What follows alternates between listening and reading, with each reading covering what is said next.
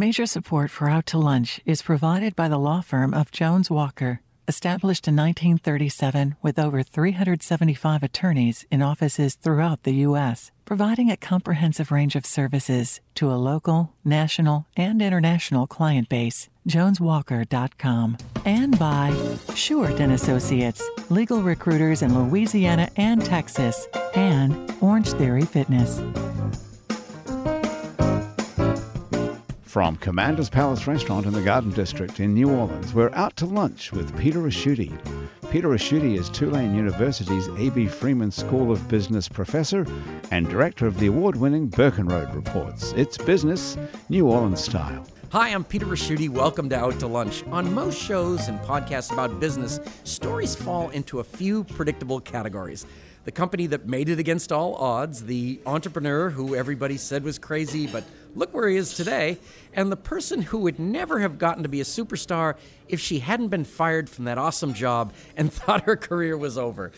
All of these stories have one thing in common. History, to some extent, has already been written. Today, I want to introduce you to two entrepreneurs who are in the midst of writing history. They are both taking elements from their own professional experiences to create new, unique, creative businesses here in New Orleans. Elizabeth Perrin's history includes growing up in New Orleans and modeling in New York and Paris. Switching to the other side of the camera, Elizabeth has become a fashion photographer and spent 22 years working in the film business in Hollywood. All of these experiences combined to create the venture Elizabeth launched here in New Orleans in 2015, a full-service talent and creative media agency called 5245. 5245 is the sort of agency you'd normally find in a bigger city like New York or Los Angeles. Elizabeth's clients to date range from Beyonce to the Lakeside Shopping Center. Elizabeth, welcomed Out to Lunch. Thank you. Thanks for having me. In 2013, Dr. Linda Shkreli turned her back on a successful career in academia. Linda had a coveted position as a teacher of performance studies at CSU Northridge in Los Angeles. She gave that up to move to Hawaii to work in a Honolulu fabric shop. Along the way, Linda also started what we call in New Orleans a side hustle. She founded her own creative business, which she called Breakthread Designs. With Breakthread Designs as her primary focus, Linda decided to settle in New Orleans. Today, Breakthread Designs makes a range of designer pieces that include Mardi Gras costumes, custom clothing, and interior goods. Linda, welcome to Out to Lunch. Thank you. It's good to be here. Elizabeth, show business agents are people who bridge the gap between creative artists and the business-driven demands of movie studios, magazines, and fashion houses. From TV shows like Entourage and movies like The Player, it seems like the interests of the employer and the employee in these relationships are often at odds. As an agent, you represent artists, the employees in the relationships. Artists are, I imagine, a plentiful resource, whereas a number of employers is limited, especially here in New Orleans. Are you like a negotiator, constantly aware of having to keep all parties happy, or is being an agent not quite how it's portrayed in the media? Oh, that's a question, isn't it? I am a negotiator. I have two clients. I have the people that I'm supplying talent to who have their needs, their prerequisites, their budgets, their time constraints, and then I have my talent who is signed on with me for a period of time that need to be happy, that need to get paid, that need to be taken care of, that need to be, looked after. So, and they need to, get the money, get paid, do their job, and do it well. So I basically feel like I have two sets of clients on both sides, which is interesting. 70% of them are not, the employers are not here, right? They're right. 60% of my clients are national. So they're coming to New Orleans to utilize the beauty and the scenics and the location of New Orleans. And in that sense, you've got models like we think of models, but you're also the backdrop, the hair people, all of that. You control those as well, right? Well, I offer those services, and then I've opened a new division called Real People. So that's for like you and me, people that are. Well, no, you were a model in Paris. Not 5'9" that's where we differ, and thin, really. But all ages, and I'm developing that that part of my business, because right now there's a big demand for real people. You know, not everybody wants to see a model. They want to be able to relate to the person that they're looking at. So there's a big request for that, and diversity. Right, diversity. You have a large percentage of your staff or models there are African American. You even signed on a transgender person recently. Correct. So you are in the right camp over there. That is great. Now, Linda, you built a successful career in academia. You got a 4.8 rating on your Rate My Professor. I teach. That's good. It's out of 5, right? Is it out of 5? That would have to be the correct answer. It's out of 4.9. Yeah. No, just it's out of 4.9. It's out of 100, Linda, and that's why I wanted to talk to you. Which is not easy. And then you walked away. You walked away from all that to become an entrepreneur. You lived in California and Hawaii. You obviously picked good spots. And having lived in New Orleans previously, you decided to move back here to build your business. If I was going to look for a common thread in all this, I would have guessed it was the internet. You have extensive experience in communication, and creative people often say with the internet, that's why they can live anywhere. So I'm surprised to find that you're building Breakthread Designs in the old-fashioned way by word of mouth. Apart from a recent Instagram account, you have no digital presence whatsoever, no website, no Twitter, not even a Facebook page. Obviously, this tactic is working. Is going digital-free an intentional business decision? No, not necessarily. You just need someone to build these things? Yeah, okay, there's that. Call that number on your screen. We need exactly. There's definitely that, and I think intentionally for a while I decided to opt out of social media for my own personal reasons, and it seems like the most opportune tool at this point to have,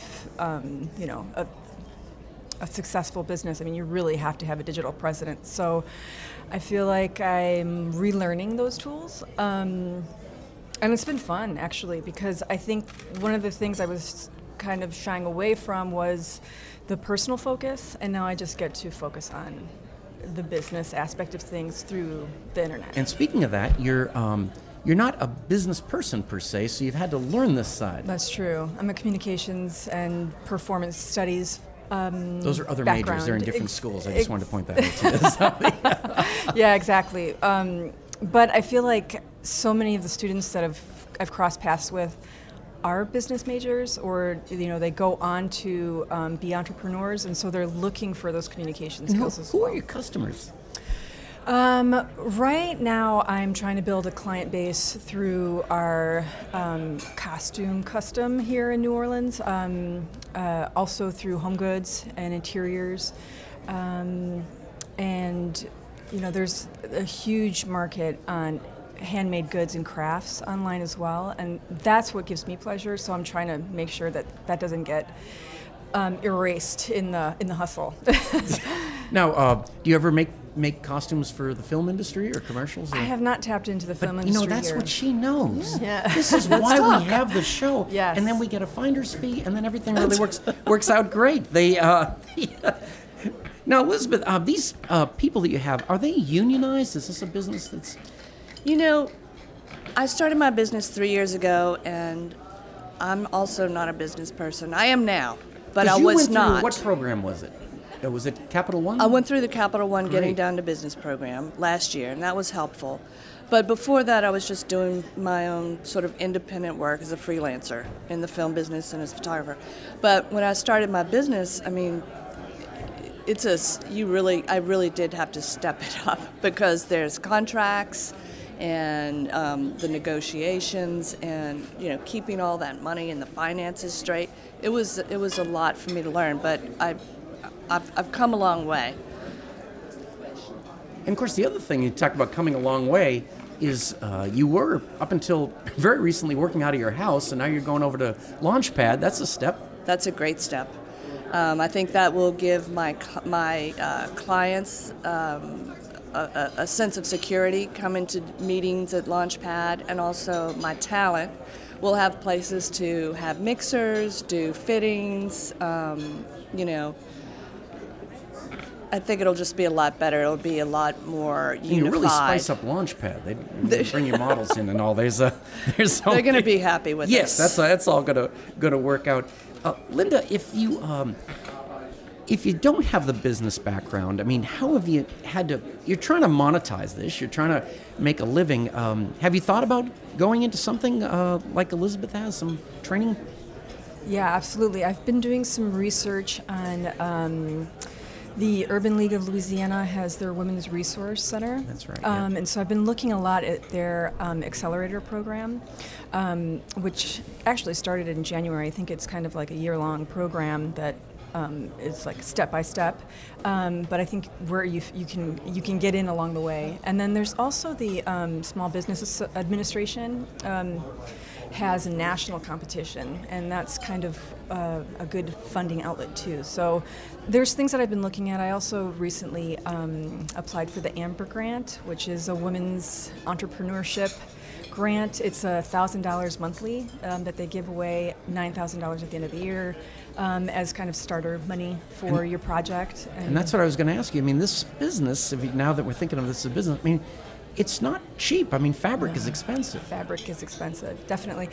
And it's also tactile, so I don't really enjoy purchasing fabric and supplies online because I want to be able to see the goods and see how they feel and what I've they also can heard do. I could find you at garage sales on Saturdays and things like that. Absolutely true. So yeah, I mean, like long term, this all kind of started because I was making gifts and giving away a lot of services and in terms of crafting. But one thing that people typically say when I tell them that I sew is, "Oh, I always wanted to learn to do that. I wish I knew how to sew." And so I'm kind of hoping that another aspect of the business element will be teaching, education, learning, teaching others how to craft. Getting a new rate, my professor, Yeah, which is going to be great. You're listening to Out to Lunch. I'm Peter Ricchiuti. I'm talking with Linda Shkreli from costume and custom clothing company Breakthread Designs and Elizabeth Perrin from the creative agency 5245. Elizabeth, do you ever have to turn clients away? In other words, they're just not a fit for you? Not yet. Okay, that would be a good thing to have. There's something. I mean, you know, we want to work, and so we work within people's budgets. So if, you know, I need every client, basically, is my motto. When I first started, I mainly focused on, or what really happened was I got a lot of national clients, which is great because those are bigger budgets and they're used to dealing with an agency and going through that process. I wanted to bring up, Elizabeth, because you said that you're doing business like they like to do business in New York and LA. I mean, you've whereas sometimes locally they're, I don't know if they're less. I don't know what the word would be. Haters. Yeah, that's right. But you but you come back and you give them the services that a New York or LA agency would want. Yeah, I hope so. I think that, you know, from when I started until now, I've acquired a lot of local boutiques and a lot of small local businesses, and they keep coming back. So I think they understand that I'm providing professionals that are going to show up, and, you know, I'm going to send them an invoice and they can send me the check and all of my people will be paid, and it's all kind of handled, you know. How about that, dealing with creative people and models and all that? That's not a management skill they teach in a professional environment. No, it's been trial by fire, and you know, it's interesting walking the line between having just a business relationship with your talent and also sort of becoming friends with some of your talent. So it's a fine line because I do care about them and I want the best for them. But yeah, it's every day is a negotiation with everybody. It's a big management job, you know. So you are the negotiator that you said you were. I am. Now, Linda, do you have a storefront? Or are you thinking about one? I am, actually. Really? You are psychic. Oh, yeah, I see that as something. I have been. I've been looking at properties. My ideal property would be a live workspace. And kind of the moniker Breakthread came from the idea, the play on words of breaking bread. So Breaking Thread was like a collaborative effort amongst me and my friends to try to make our Mardi Gras costumes or have craft nights and that sort of thing. And so I'd like to get back to that, collaborating with other artists in town, local small businesses. Like, for instance, the There's a new subscription box service that my friend Sydney Ray from Sydney Ray Design is doing called With Love Nola. So every month or so? I think it's every couple of months, yeah. So she does a curated box from local handmade goods and beauty and apparel and coffee, food, that sort of thing. And so I'm going to be trying to collaborate with them, as well as also finding ways to sell your products when you don't have a storefront. So if that means selling your products where you're buying your fabric, like Uptown Needle and Craftwork, which is a great space. They also do a lot of education too. So it's a goal. A storefront is a goal. It's a wonderful idea to have a space. I'd love to have a space, but it might be something in the near future, hopefully. Well, that's good. Right now it's virtual. You'll have to tell us where you are. Which brings us back to Elizabeth. How did you get the name for the company? Do you live at that address? Well, when I moved back to New Orleans from living away for 30 years, I wanted a name that grounded me back in New Orleans. And also, so many names are impossible to get. For internet sites? Yeah, GoDaddy. I mean, it's just impossible. And I didn't want an association with any sort of name. I wanted to build the brand the way I wanted to build it. So I just took my family street address, which is 5245. Excellent. So now you're not going to change the name to the Launchpad Center. So that's good. No, but I am considering doing a slight little rebrand, because the only issue I've noticed is that people can't seem to remember or recall the name of the company. Oh. So I'm kind of like, 5245, 4552, numbers in the wrong order. So I don't know. I'm thinking about that. I'm going to be rebranding my logo to more accurately telegraph that the 52 comes before the 45. So we'll see if that works. Because 4552 is like a demographic where you try to sell shoes or something like that. That would be the...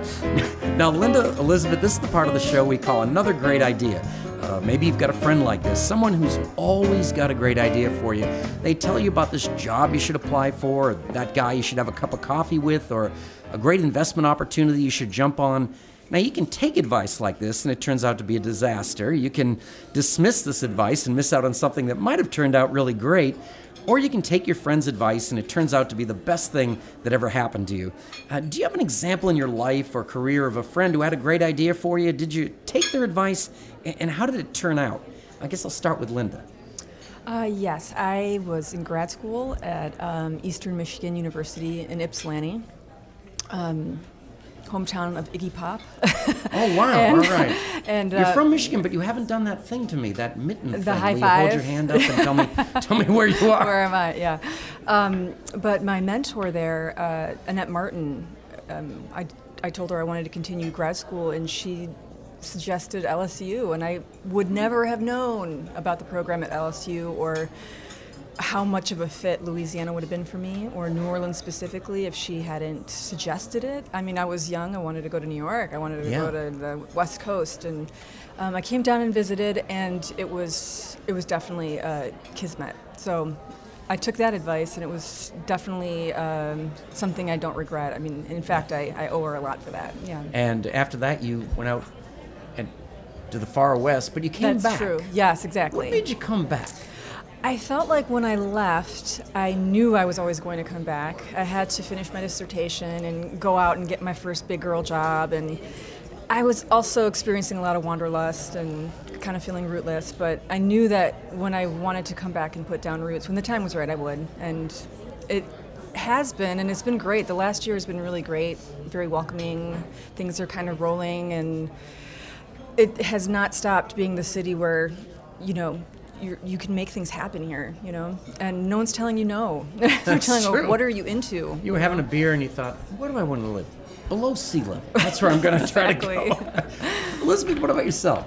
Well, basically mine was, I wish I had taken some advice that was given to me by my dad, but just being rebellious and wanting to do what I wanted to do, when I wanted to do it, how I wanted to do it, I did all that, which has put me in a good position to do the business I'm in now, but also wish that I'd gone to law school. If I had a degree in entertainment law right now, whoa, that would be a whole different level. Not too late. Maybe. We can take the LSAT right after this, and we can. I have thought about it. By the way, when you talk about advice from your parents, they would probably have pretty good advice. You'd see your dad was a photographer, then your mom and dad ran a film company. These weren't random pieces of advice. No, they said do not get in the business. I mean, basically, they said don't get in the business. I was like, I'm already in the business. I mean, you put me in the business, so. There's a lure to being freelance and independent. Every job is a new, experience. But then at the end of the day, you don't have security. You know what I mean? And I tell that to my artists, too. Like, a lot of them are like, oh, well, I'm in college, but I want to stop college and be a model full-time. And I'm like, do not stop college. Keep going to school, and we'll work around it. That's my advice, too. I hope, the talent, and I hope and most of them take it. Linda and Elizabeth, every business is creative to some extent, but starting up and running a business where creativity is the business itself requires a special kind of skill. You're both building successful businesses that combine your own unique experiences in areas where there are few precedents to follow in New Orleans. Congratulations on your successes to date. I look forward to keeping up with both of you, and thanks for taking the time to join me today on Out to Lunch. Thank you so much. It was a pleasure. Thank you. Thanks for having me. It was fun. My guests on Out to Lunch today have been Elizabeth Perrin, founder, owner, and creative director of 5245, and Linda Shkreli, the owner and founder of Break Thread Designs. You can find out more about Elizabeth's creative agency and Linda's design studio by following the links on our website, itsneworleans.com. The producer of our show is Grant Morris, our technical producer is Eric Merle, and our researcher is Maggie Mendel. You can listen to the show and to past episodes of Out to Lunch wherever you get podcasts and at itsneworleans.com. If you want to know what we look like, and I think you should, you can find photos from this show on itsneworleans.com and at It's New Orleans Facebook page. The photos were taken today by Allison Moon. Out to Lunch is a production of INO Broadcasting for itsneworleans.com and WWNO 89.9 FM. I'm Peter Ricchiuti. Thanks for joining me. I look forward to meeting you again next week around the table here at Commander's Palace for more business, New Orleans style, on Out to Lunch. Out to Lunch is recorded live over lunch at Commander's Palace in New Orleans. Commander's Palace serves lunch Monday to Friday, jazz brunch on Saturday and Sunday with live music, and dinner 7 nights a week. Mitchell Foreman wrote and performs all the music on Out to Lunch. Mitchell's music is available wherever great jazz is sold or streamed, and at mitchellforeman.com. Major support for Out to Lunch is provided by the law firm of Jones Walker, established in 1937 with over 375 attorneys in offices throughout the U.S., providing a comprehensive range of services to a local, national, and international client base. JonesWalker.com. And by Short & Associates, legal recruiters in Louisiana and Texas, and Orange Theory Fitness.